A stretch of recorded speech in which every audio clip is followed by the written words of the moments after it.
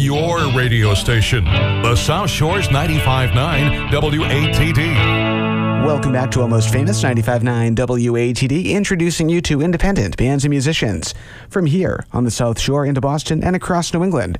Brought to you each and every Tuesday by Tiny and Sons Glass.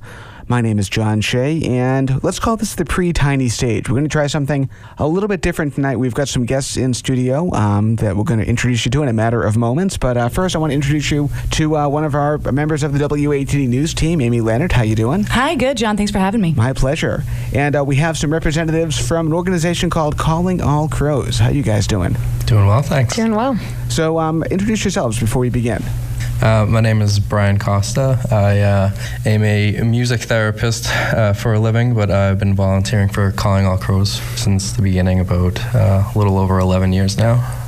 And my name is Kim Warnick. I'm the executive director here at Calling All Crows and have been working with the organization full-time for a little over a year, but really got in its orbit back in 2010. Excellent. So Kim, I'll start with you and tell us a little bit about what Calling All Crows is all about. So Calling All Crows was founded, as Brian said, a little over 11 years ago, back in 2008, by musician Chadwick Stokes of State Radio and Dispatch and his partner, Sybil Gallagher, who was a tour manager at the time and now runs an interior design company. But the two of them just have such deep roots in the music industry, and a lot of what we do is work with musicians to engage their fans in social issues. So we really specifically focus on issues affecting women, which is broad because women are half the population. But we're thinking about how do we take this power of the live music industry, and one of the rare times that we actually come together in person over something positive as opposed to like a rally where we're all pissed off, and actually take that energy and channel it towards something positive through things like service projects, through activism events, and through sort of creating new awareness of local organizations and issues. That's fantastic. Amy, anything to add to that?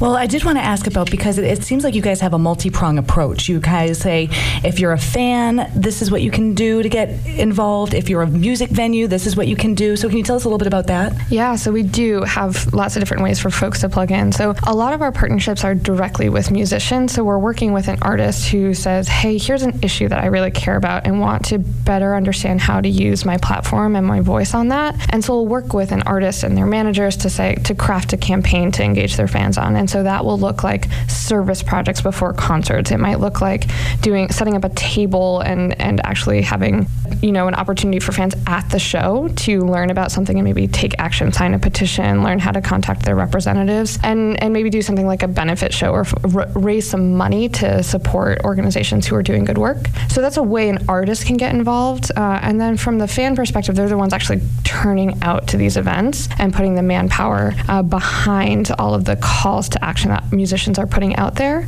And then as a venue or a festival, I think there are a couple ways that we work with them. So we have a campaign right now called Here for the Music, where we're working on preventing sexual violence right at shows and festivals. So it's really the first time we're looking inward to the music industry to affect some change. And so we're doing a lot of trainings, policy reviews, things like that with venues and festivals. So that's a great way for folks to get involved as well. I love it. I think that's great. Now, Kim, how would you rate the status right now of the Boston music scene when it comes to safety-wise? Oh, safety-wise. I was like, oh, that's a loaded question. Safety-wise, it varies, right? So one of the questions that we've been asking venues and festivals is, what is your protocol? Do you have a protocol when it comes to handling sexual assault or harassment that happens at your venue? And overwhelmingly, we're coming up short. We haven't heard yes on that very frequently. And so the plus of that is that we have been able to work with the Boston music scene. For example, we just trained all of the staff at Once Ballroom in Somerville, helped them to create an updated policy for their staff handbook and for how they're dealing with this. So we have seen some responsiveness from the Boston music scene saying, hey, this is a gap, but we want to address it. But it's been alarming. I think that's part of why we're doing this campaign, is that for the most part, the industry hasn't taken this seriously. And so while they may have an active shooter protocol, they don't have a sexual assault protocol.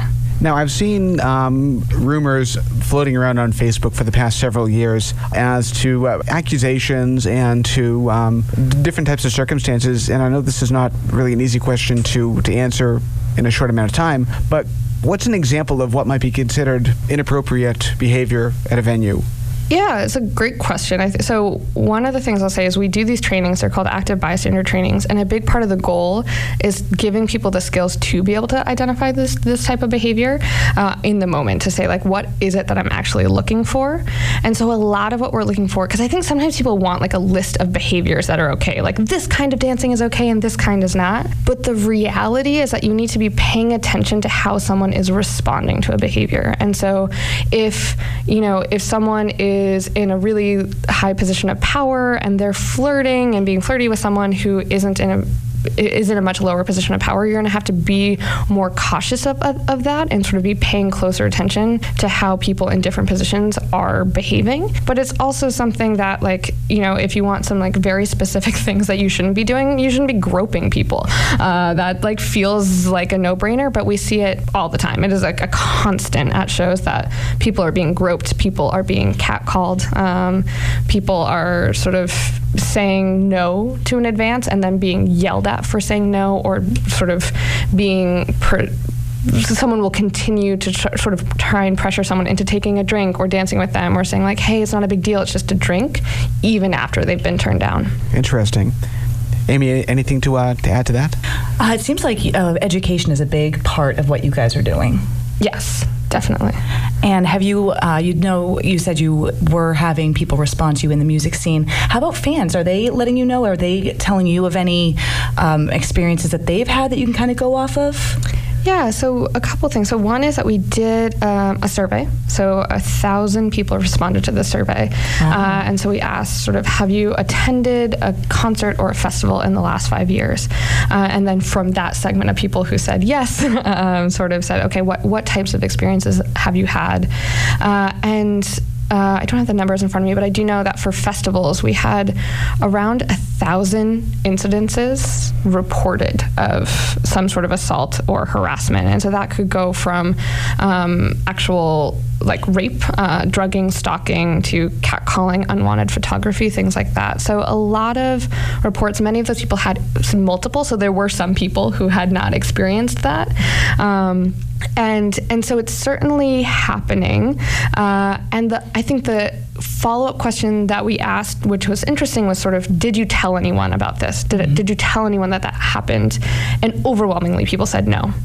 And if they did tell someone, they were just as likely to tell a friend as they were to tell security. So I think there's like a couple things going on there. Is that, like, one, this absolutely is happening at shows and festivals. Two, they're not people are having this and they're so used to it that they don't report it to anyone. And three, when they are reporting, they're more likely to just tell another fan than to tell security. So venues aren't necessarily hearing about it from the fans, artists, sort of staff who are working. That's not who they're hearing about it from. Now, when you're working with the venue, Kim, and you approach them and it turns out they do have a low rating for having procedures for preventing sexual assault, what is their response typically? Well, the nice thing, I guess, at this point is that we're mostly going for low-hanging fruit, so that it's folks who say, yeah, we want to work on this. What we haven't yet sort of had the capacity to do is really, really push on people who are saying, like, no, we absolutely don't want to touch this issue.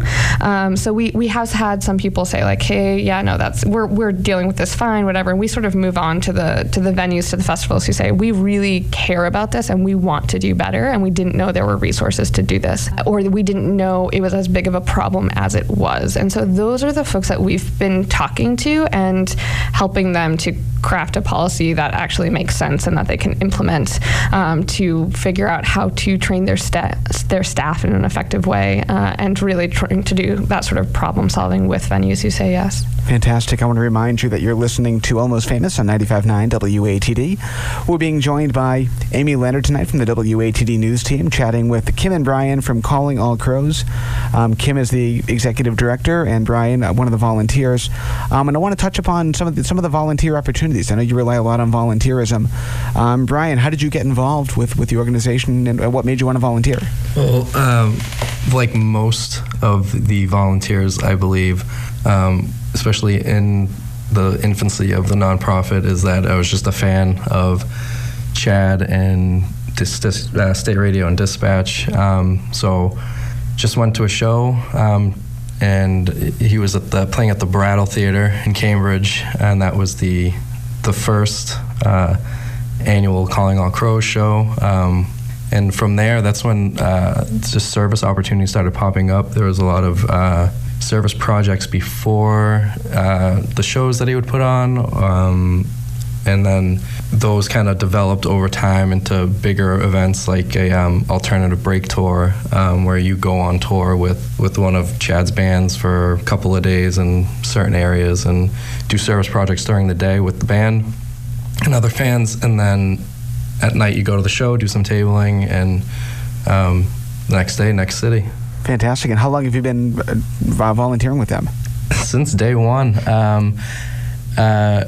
And I mean, granted, I say that as if I'm like always at every single event and doing absolutely everything. But I will say over the span of the 11-ish years, that whenever someone needed something and I could go, I would certainly go and do whatever I can just to be a support. Fantastic. And I forgot to mention this earlier, Brian's our Tiny Stage guest, so he's going to be playing live in our studio in just a little bit. So thank you for joining us for this too. Yeah, thanks for having us. Amy, anything to add to that? Yeah, Brian, I want to ask you about your experience when you are at these shows and you went on a tour and you're talking to people. What is the atmosphere like? What are you hearing? In general, or? Yeah, in general. In general, I mean, everyone's always excited, especially in the younger years, and just like, Jocelyn for a front row spot.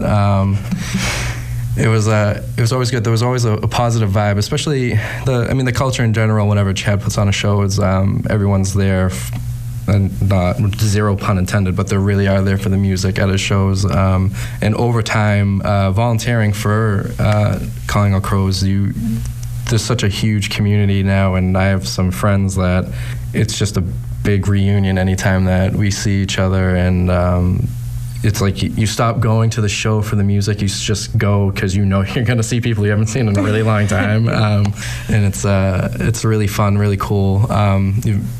You got a great opportunity to meet a lot of people from a lot of different walks of life, and you're all there for the same reason. You believe in whatever causes that our initiatives are for that year, and it's nice to be surrounded by people who have the resources to address these issues. I know for myself in particular, I was telling Kim this earlier, that I think that was the biggest thing about Calling All Crows, is that you know, Chad, most of his writing is raising awareness of social issues, and they're ones that you never hear about on the news, and he writes these songs about it, so that's one way to learn about him. And then it's what do we do about that? Mm-hmm. And so now you're in this, and you have all these resources for people of how to address it and what steps to take moving forward if it's a cause that you're really passionate about. That's awesome. It sounds very positive all around. For sure. Now, Kim, I know the offices are based in Boston for the most part, but if somebody wants to get involved, do they have to live within the city, or can they basically be from anywhere? Yes, you can be from anywhere to a certain extent. I will be honest that most of our programming happens in major music markets. So if you are in like rural Virginia, there may not be a ton of opportunity right now because we're so based in the music community, so much of our events happen around, like I said, where tours are going through. But we've actually just launched volunteer leadership programs in Boston, New Hampshire, Chicago, DC, and Denver. So those are we're starting our sort of major organizing in those 5 markets, but we still do programming along tours that we're a part of, as well as at festivals. So we'll be at summer camp, at Bonnaroo, at some others. So if you'll be in attendance, traveling to any of these festivals, you'll see us there. Excellent. And what's the website, Kim? CallingAllCrows.org. Some people ask about the name of this organization because everyone thinks it's Counting All Crows, and it's not. We are calling the crows, and it is a song. So our founder Chadwick Stokes wrote a song called Calling All Crows, and it's really about movement building and sort of, if you feel called to action, how do you get up? How do you join a movement? How do you bring others along with you in that journey and sort of channel this energy into action? All right. Well, we are running out of time. We've got Kim and Brian from Calling All Crows in studio tonight. Any final words before we wrap this up? I think we've got some opportunities coming up in the summer. Chad is going on tour with his band, the Pintos, in those dates. He's going to be on the Cape and even right here in Marshfield. So Sunday, July 28th, we'll be on Nantucket, the 29th in Falmouth, the 30th in Wellfleet, and then the Thursday, August 1st, he'll be in Rhode Island. But then the Friday, August 2nd and August 3rd, he'll be in Marshfield at the Levitate Backyard. But I actually think that's sold out. But we may do an event beforehand of those shows if people want to get involved. Fantastic. Right down the street. Yeah, it's going to be fun. Yeah, and I think the piece I would add is really just to think about the next time that you're at a show or your festival, to really look around and to sort of be mindful of the fact that even though it is a really fun event, there is harm happening there, and that you can be part of making concerts and festivals safer, and really look out for each other. That we're really calling on music fans along with venues and festivals to say, like, hey, we care about this being a safe space for us to have a lot of fun and come together, and so look out for each other. And it's not enough to just like not harass other people, but you can actually take it one step further and make sure your friends aren't harassing people, and make sure that sort of the people that are around you feel safe and like that they can be at that show without worry. Excellent. And Amy, anything you want to add? No, I just want to say how awesome this cause is. I really enjoyed learning about this. I think it's such a huge, important piece of it that people can go out and have a good time and not worry about any sort of danger. Excellent. Well, Kim Warnick, Brian Costa, thank you both for joining us tonight, and get home safely. We'll talk to you soon. And Brian's up on the tiny stage in a little bit. Thanks so much for having us. All right. Thanks, John.